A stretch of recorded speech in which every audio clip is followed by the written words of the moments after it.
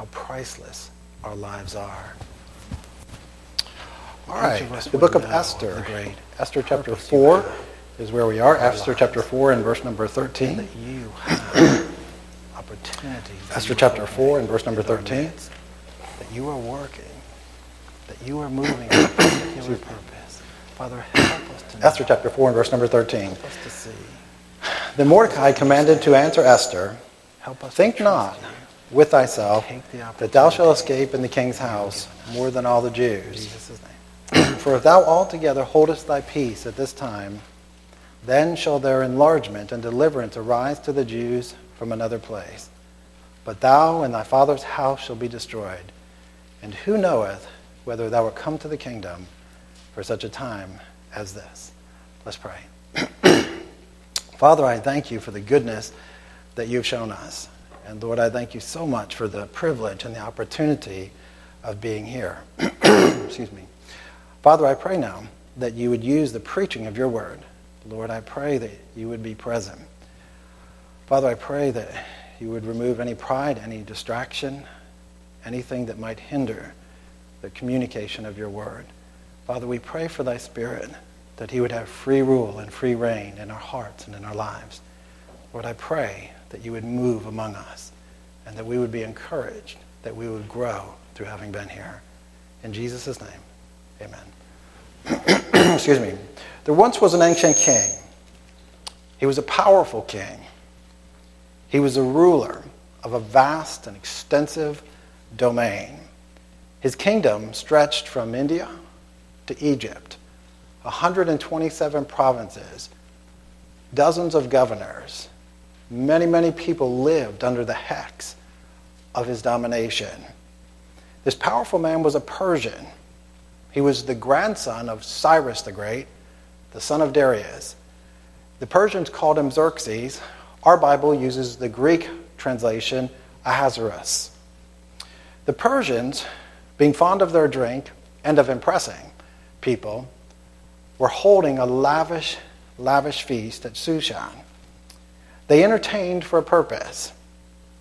Ahasuerus' father, Darius, had been in a battle with the Greeks in 490 BC, the Battle of Marathon, where he was defeated. And his son, Ahasuerus, was chafing to get back to Greece, teach them a lesson, and extend his kingdom. After extensive planning and consultation with the people that had come to the feast and the banquet, he began to show them his capabilities. He showed them his ability to manufacture arms. He showed them the strategic ability of his planners.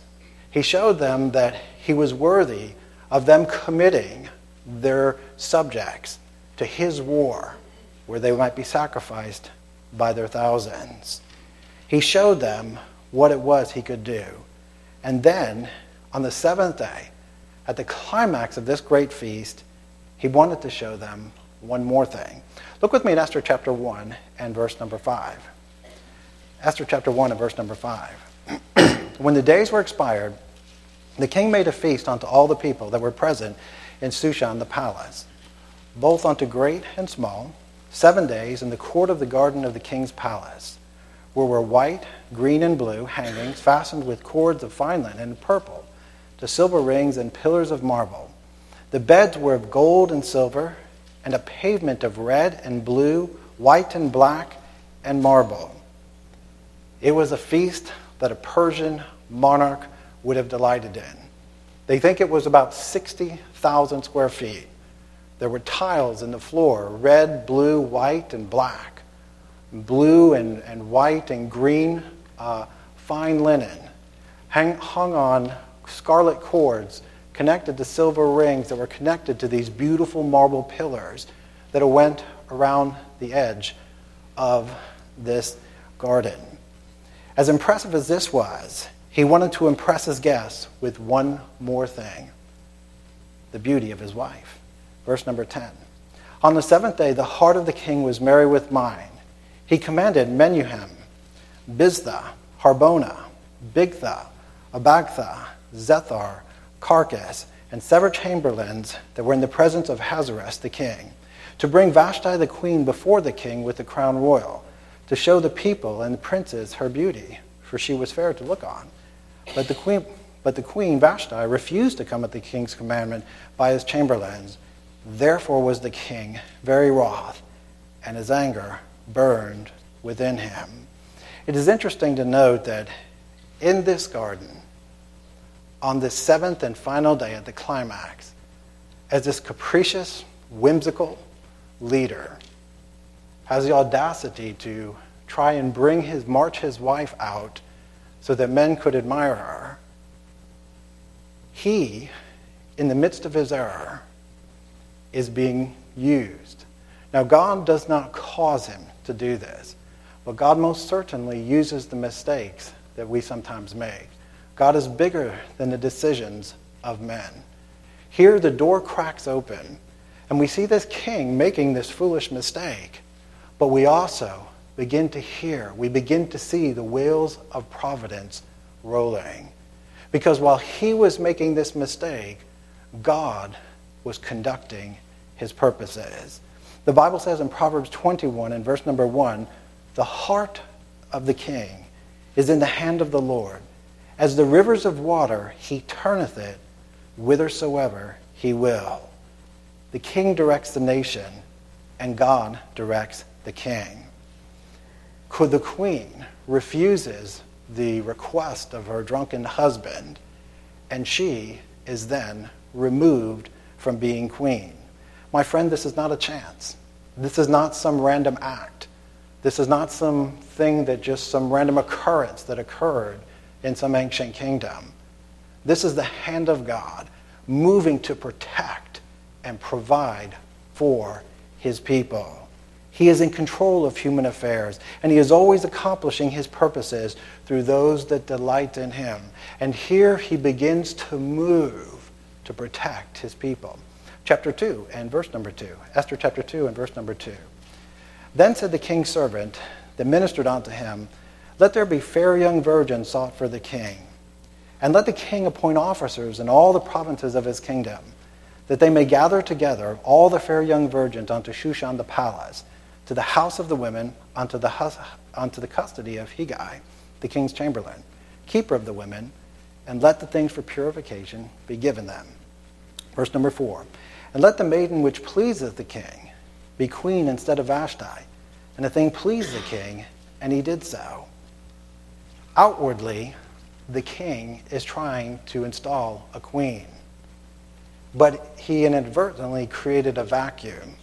He created a need for a woman to become queen. And this is exactly what God wanted. Men decide, men act, but God is greater. And he accomplishes his purposes in spite of the choices that men make. Esther 2 and verse number 8. Esther chapter 2 and verse number 8. So it came to pass when the king's commandment and his decree was heard, and when many maidens were gathered together unto Shushan the palace to the custody of Hegai, that Esther was brought also unto the king's house to the custody of Hegai, the keeper of women. Now think about this with me. Here is Esther, humble, young Jewish woman, probably a very godly woman. She's under the tutelage of Mordecai, versed in the law, saved and loves God. And of all the women in the kingdom, of the multiplied thousands and thousands of women, she is chosen. And of the handful of women that are chosen, she is promoted. Look at verse number 9 of chapter 2. And the maiden pleased him, and she obtained kindness of him. And he speedily gave her the things for purification, and such things as belonged to her, 7 maidens which were meet to be given her out of the king's house. And he preferred her and her maids unto the best place of the house of the women. Notice her meteoric rise. She is given preference. She is given position. She is given favor. It is as if God is preparing her for a particular work and a particular thing. Verse number 15. Now when the turn of Esther, the daughter of Abihail, the uncle of Mordecai, who had taken her for his daughter, was come unto the king, she required nothing but what Hegai, the king's chamberlain, the keeper of the women, appointed. And Esther obtained favor in the sight of them that looked upon her. The word obtained is a word that means to happen, to fall out, to come into being. Of everyone that came into contact with Esther, she found favor. It didn't matter who they were. It fell out. In other words, God brought it into being that she was respected, appreciated by these people. It was God that was giving her this opportunity. It was God that had brought her to this place of standing, this place of favor, because there was something that God was doing. And he was going to give Esther the possibility of being a part of it. He was going to open to Esther a tremendous opportunity. Now, there's a reason why this happened. Because among the Persians, there seems to have been arising a deep enmity and hatred for the Jews. Have you ever noticed that wherever the Jews go, they prosper? I have. Wherever they're at in the world, they seem to prosper. They seem to do very, very well. And I think as they went, first with the Babylonians and then the Persians, I think the Lord blessed them. I think they did well. But what were they? They were the captives of war. They were lower than refugees. They were just the people who were there at the mercy of those who had dominion over them. And yet they are the ones that are blessed. They are the ones who have favor. They are the ones who are prospering. And a deep enmity, a jealousy, and a wicked hatred began to arise, I believe, among the Persians. And I believe they wanted them to be ruined. They wanted their stuff. They wanted a standing above them. And Haman is tapping into this anti-Semitism. Haman is tapping into this hatred for the Jews to ingratiate himself to them and to gain more power. Chapter 3 and verse number 13. Excuse me. And letters were sent by the post unto all the king's provinces to destroy, to kill, and to cause to perish all Jews, both young and old, little children and women, in one day, even upon the 13th day of the 12th month, which is a month Adar, and to take the spoil of them for a prey. Satan is hatching genocide. He wants to remove the Jews, to destroy them. It is a satanic incursion. He is the counselor to the king. He is in a trusted position as a close advisor. He seems unstoppable. The situation seems irreversible. It seems that it is impossible to bring a change to this situation. But enter Mordecai, the godly uncle of Esther. He's deeply grieved by the news of the coming annihilation. And day and night he prays. He depends on God. He seeks God's intervention in this situation. He knows that God is bigger than men and bigger than situations. And he knows that in the midst of this virulent hatred for the Jews, that God has brought in Esther and made this Jewish girl the queen. An amazing, amazing account. It was God who gave Esther this phenomenal opportunity to do something great in the kingdom. It was God that had prepared her. And I think in Esther there's a blueprint for how God works. I think there's a pattern for the way that he moves in our life.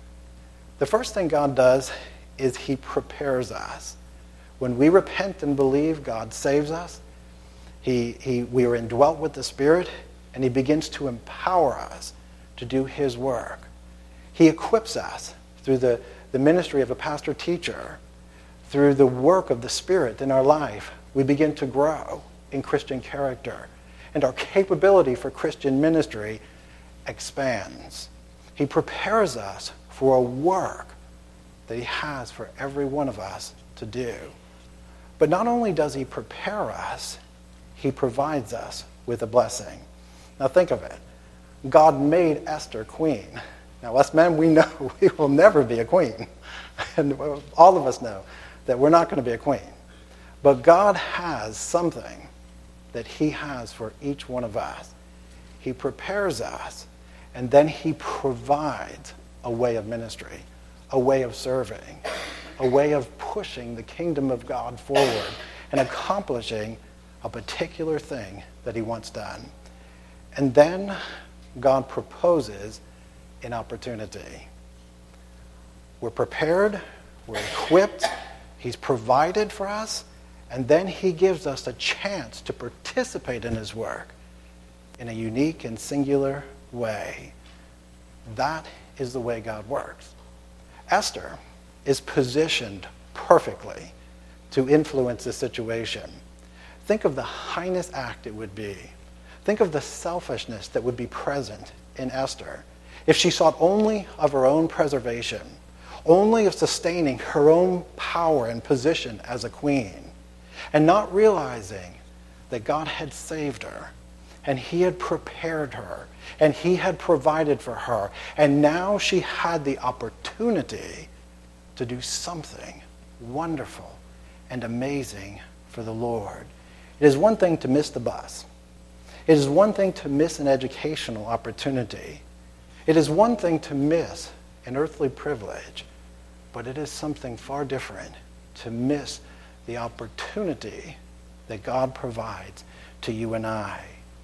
You see, those opportunities are very important to you and I. Very important. Because the opportunity is a journey. And the journey that God gives us includes provision. See, Esther had a choice on how she would use what God had given her. She could use it for herself, for her own ends, her own desires, her own means. Or she could use what God had provided her. She could take advantage of the opportunity that God had given her to accomplish his will and his purposes. Look with me in Esther chapter 4 and verse number 13. Esther chapter 4 and verse number 13. Then Mordecai commanded to answer Esther, think not with thyself that thou shalt escape in the king's house more than all the Jews. For if thou altogether holdest thy peace at this time, then shall their enlargement and deliverance arise to the Jews from another place. But thou and thy father's house shall be destroyed. And who knoweth whether thou art come into the kingdom for such a time as this? Esther, Mordecai says, God is bigger than this situation. God is bigger than a Haman. God is bigger than this obstacle. God is bigger than the impossibility which is facing you. God has prepared you. He has provided. He has equipped. And the opportunity is before you. Esther, that opportunity also includes your deliverance. Because when God gives you a journey, and God provides us a journey, he also provides protection. He also provides provision. The provision of security, of safety, is in the opportunity. And that is so important to understand. That if we are not taking advantage of the opportunity that God has given us, if we are not pursuing the journey that God has given us, then we are not partaking of the safety and the promise of deliverance that is in that journey. Douglas MacArthur said, there is no security on this earth. There is only opportunity. There is no security. Nothing is guaranteed.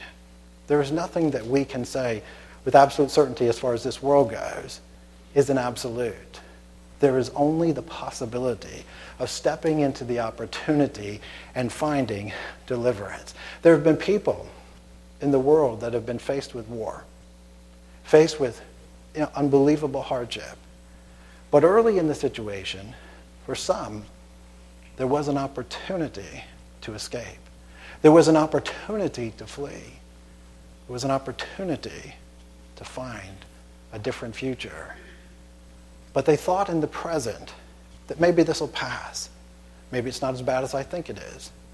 Maybe it's not going to go the way that I think it might go. And they didn't take the opportunity. And their situation was much harder, much later.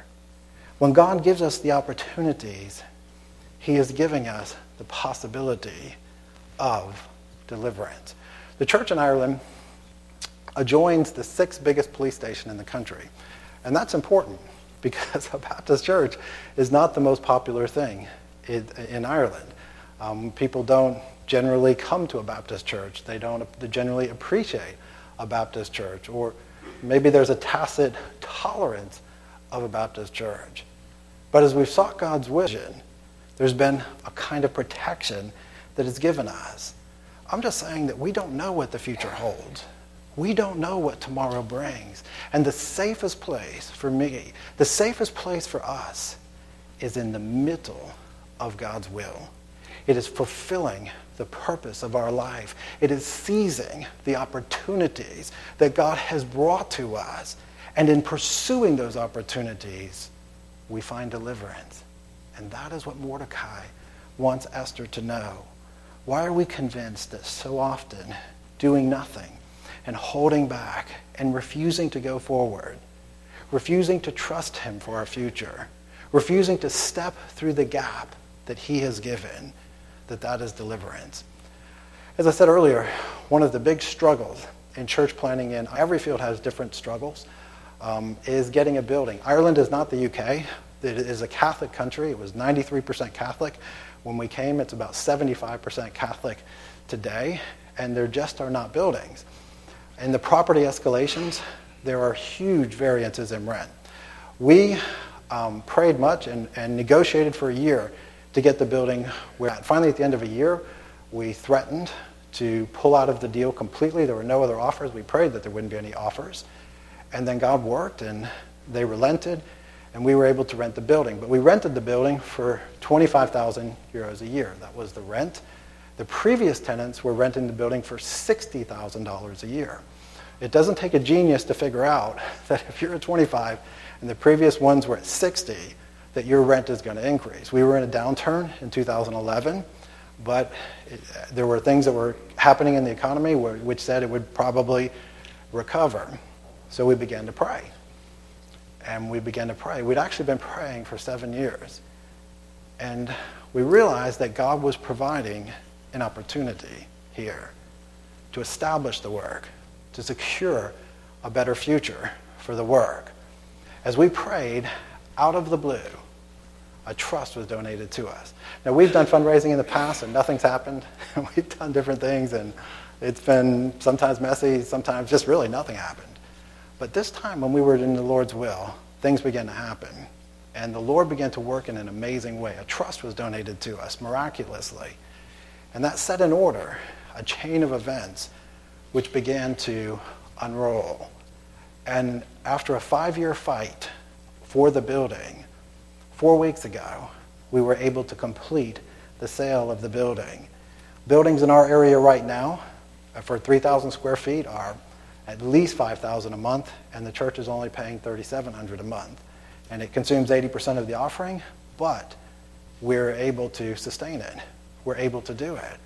And can I tell you what seemed to be an impossibility, which seemed to be absolutely no answer? It seemed like there was no outcome. It was an actuality, an opportunity. It was a thing that God would use, that he would provide for us. He would secure a future for us through the opportunity, not standing back and refusing to step forward, refusing to trust him, refusing to go through the door that he had given us. Rather, it is moving forward. Sometimes it feels safer to stay at home, to avoid the possibility of a problem. Sometimes we can develop a medical problem, and we can think that we don't want to go to the doctor. We want to see how it works out. But sometimes it is better to go through the invasive test, to make the appointment, to get the treatment. Esther knew that God had placed her there, and Mordecai reminded her that her safety is found in pursuing God's will and doing what it is that he wants her to do. Look with me in Ephesians chapter 5 and verse number 15. Ephesians chapter 5 and verse number 15.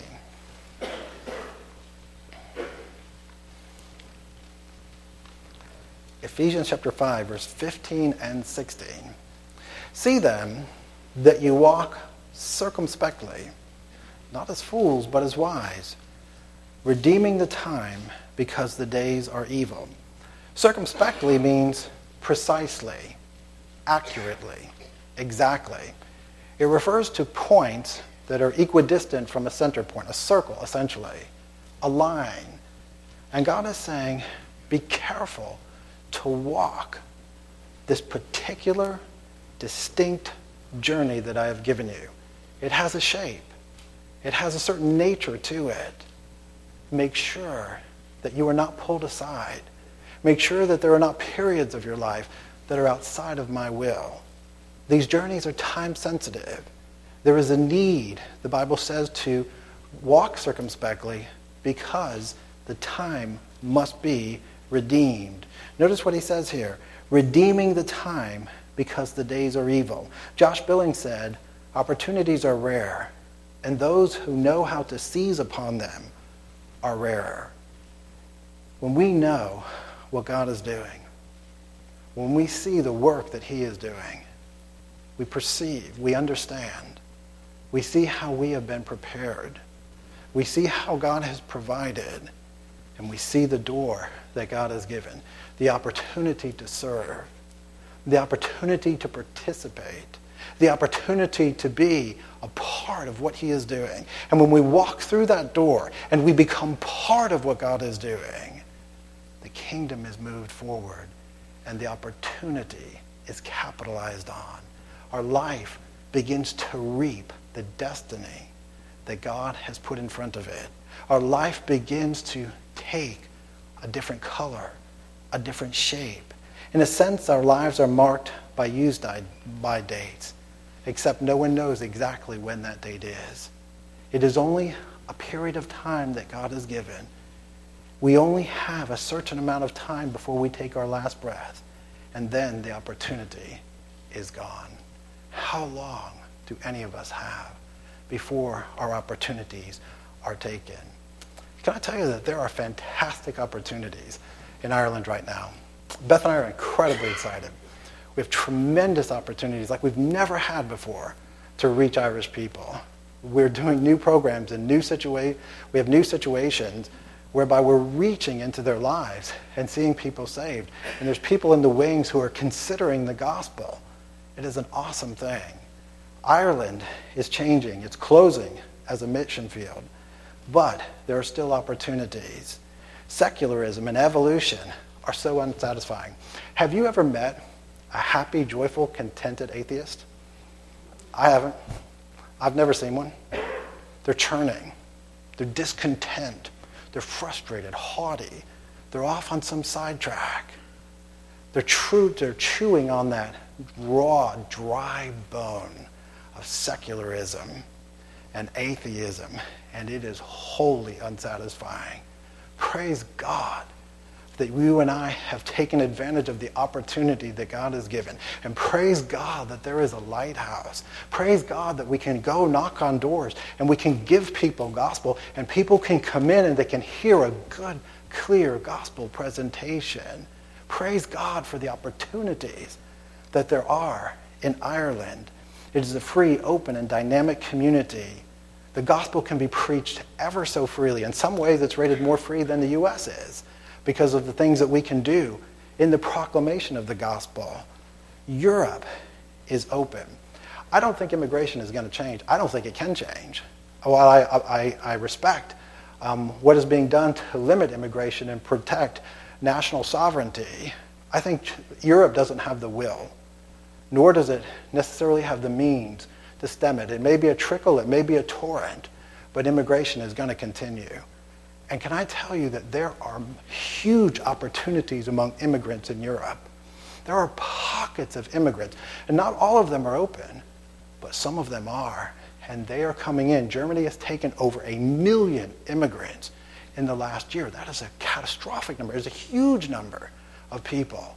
These pockets are scattered throughout Europe, and there are tremendous possibilities for them. If you'll notice the church, it is primarily made of immigrants. We reach out to the Irish. Our focus is the Irish, but they're open, they're young, they're smart, and many times they're displaced. They're separated from family. They're separated from the culture and the pressures of the culture that they grew up in. And they are somewhat open to the gospel. There's opportunities around us as they come from Africa, from Eurasia, from South America. There's also opportunities because of darkness. Europe is descending into darkness. And as I've watched from afar, the U.S. and it changes in culture, and Beth and I, as we come back, we notice distinct changes in culture. But can I tell you that Europe has changed more? That Europe is shifting from that Judeo-Christian foundation, and a darkness is descending upon them. They've rejected their Judeo-Christian heritage and taken rationalism. Anything is equivalent to or even better than Christianity. They're swimming in a pool of darkness, drowning in the lies that they have been told. And in the midst of this darkness, some of them harden. But in the midst of their misery, some of them open. Some of them have been lied to. Some of them have been deceived by the darkness which is around them. And they see it. But they don't have anywhere to turn except you and I. Bring gospel preaching to them that will liberate them from the darkness that envelops them. The light that you and I can bring them hope when their evolutionary secularism never did. It can give them a path, a future. It is you and I that have the possibility of bringing these opportunities. And can I say that as independent Baptists, we do really well with missions. I don't know if you know it, but neo-evangelicalism, many of these churches moving to apostasy that are washing out on their doctrine, that are mimicking the world, these churches do almost nothing for missions. I don't know if we know that. There are exceptions. There are some churches here and there. But on average, these churches do very little for missions. It is people like you and I in gospel preaching, independent fundamental Baptist churches who are living close to the Lord, who sense the doors that he's opening.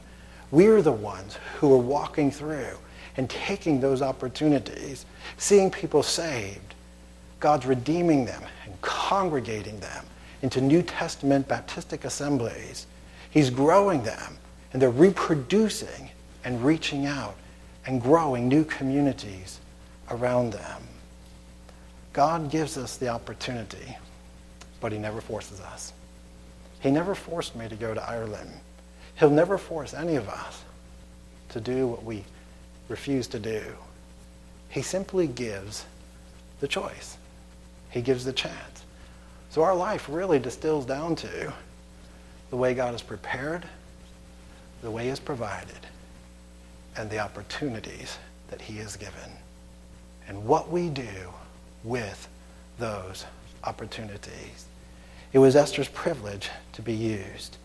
It was Esther's privilege to finally overcome the obstacles that she had. Jacques Diguan said, an obstacle is often an unrecognized opportunity. Chuck Swindoll said, we are all faced with a series of great opportunities brilliantly disguised as impossible situations. Just because there is an opportunity does not mean it will be uncontested.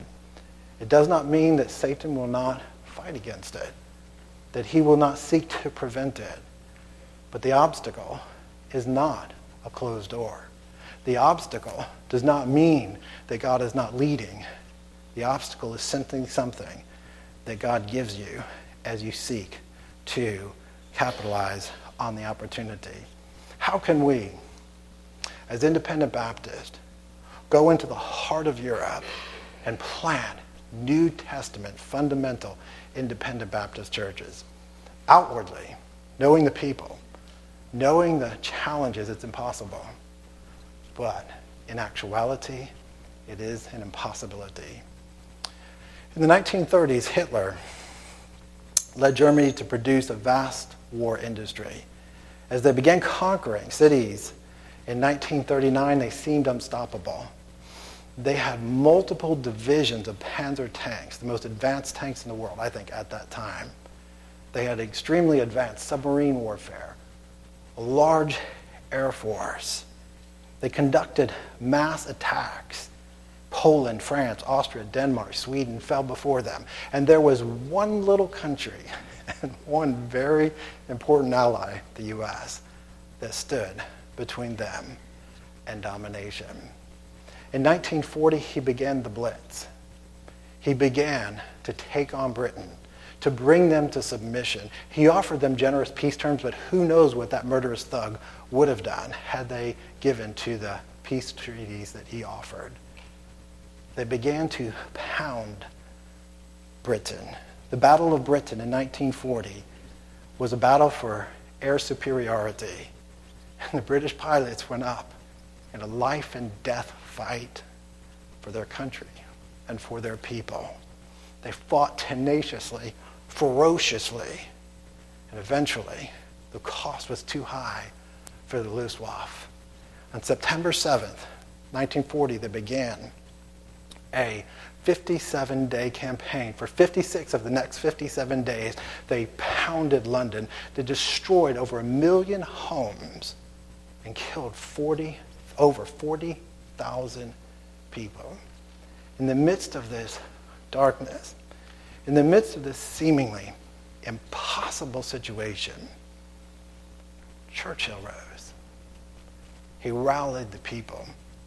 He galvanized support because he saw, in the midst of what seemed impossible, an opportunity to deliver England, to secure its future, to lift the darkness that was closing around them. If you are saved, you are an ambassador. If you and I are saved, we are indwelt by the God of heaven. And our lives are not random. They are not chance. They are not something that has just occurred. Our lives have a meaning. They have purpose, and God is working. He is preparing. He is strengthening you and I. And he is giving you and I a place, an opportunity of service. And he is opening the door and saying, here is my chance. Here is the opportunity that I'm giving you. What are you going to do with the opportunities that he presents you? What are we going to do with the opportunities that he provides us? Because they are our deliverance. They are the means by which we will be protected and provided for. And they are the thing that will provide meaning and value to the life that God has given. If you'd stand together with me with your heads bowed and your eyes closed.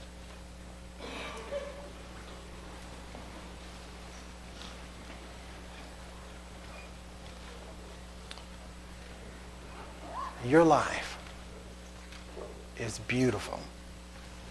It's amazing. It is a work that God has done.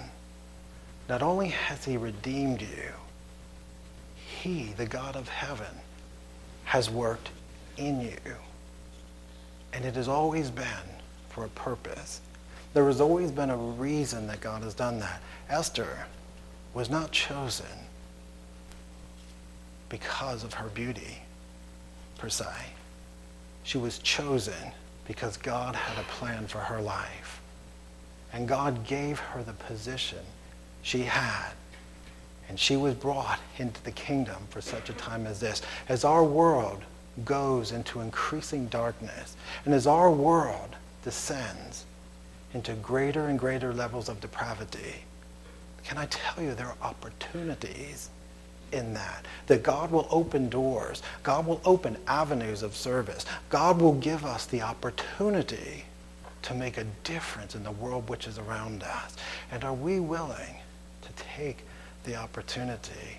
Are we willing to throw off the error that Satan gives, that safety is found in pulling back?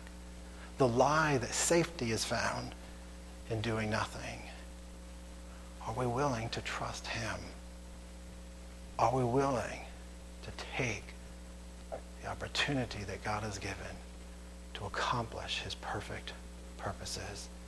In the quietness of the moment, I pray that if there is a decision that maybe you need to make, maybe there's an opportunity here at Trinity, there's a place of service that God is opening to you. Maybe there's something in world evangelism that God wants you to do. Maybe there is a call that God is giving to you to go to the mission field. Can I tell you that there are great needs in the world which is around us? We desperately need more personnel, more people on the mission field. Friend, there are opportunities, but they are time sensitive. And I pray in the quietness of the moment that you allow the Lord to truly speak, truly reveal his will and his way for your life.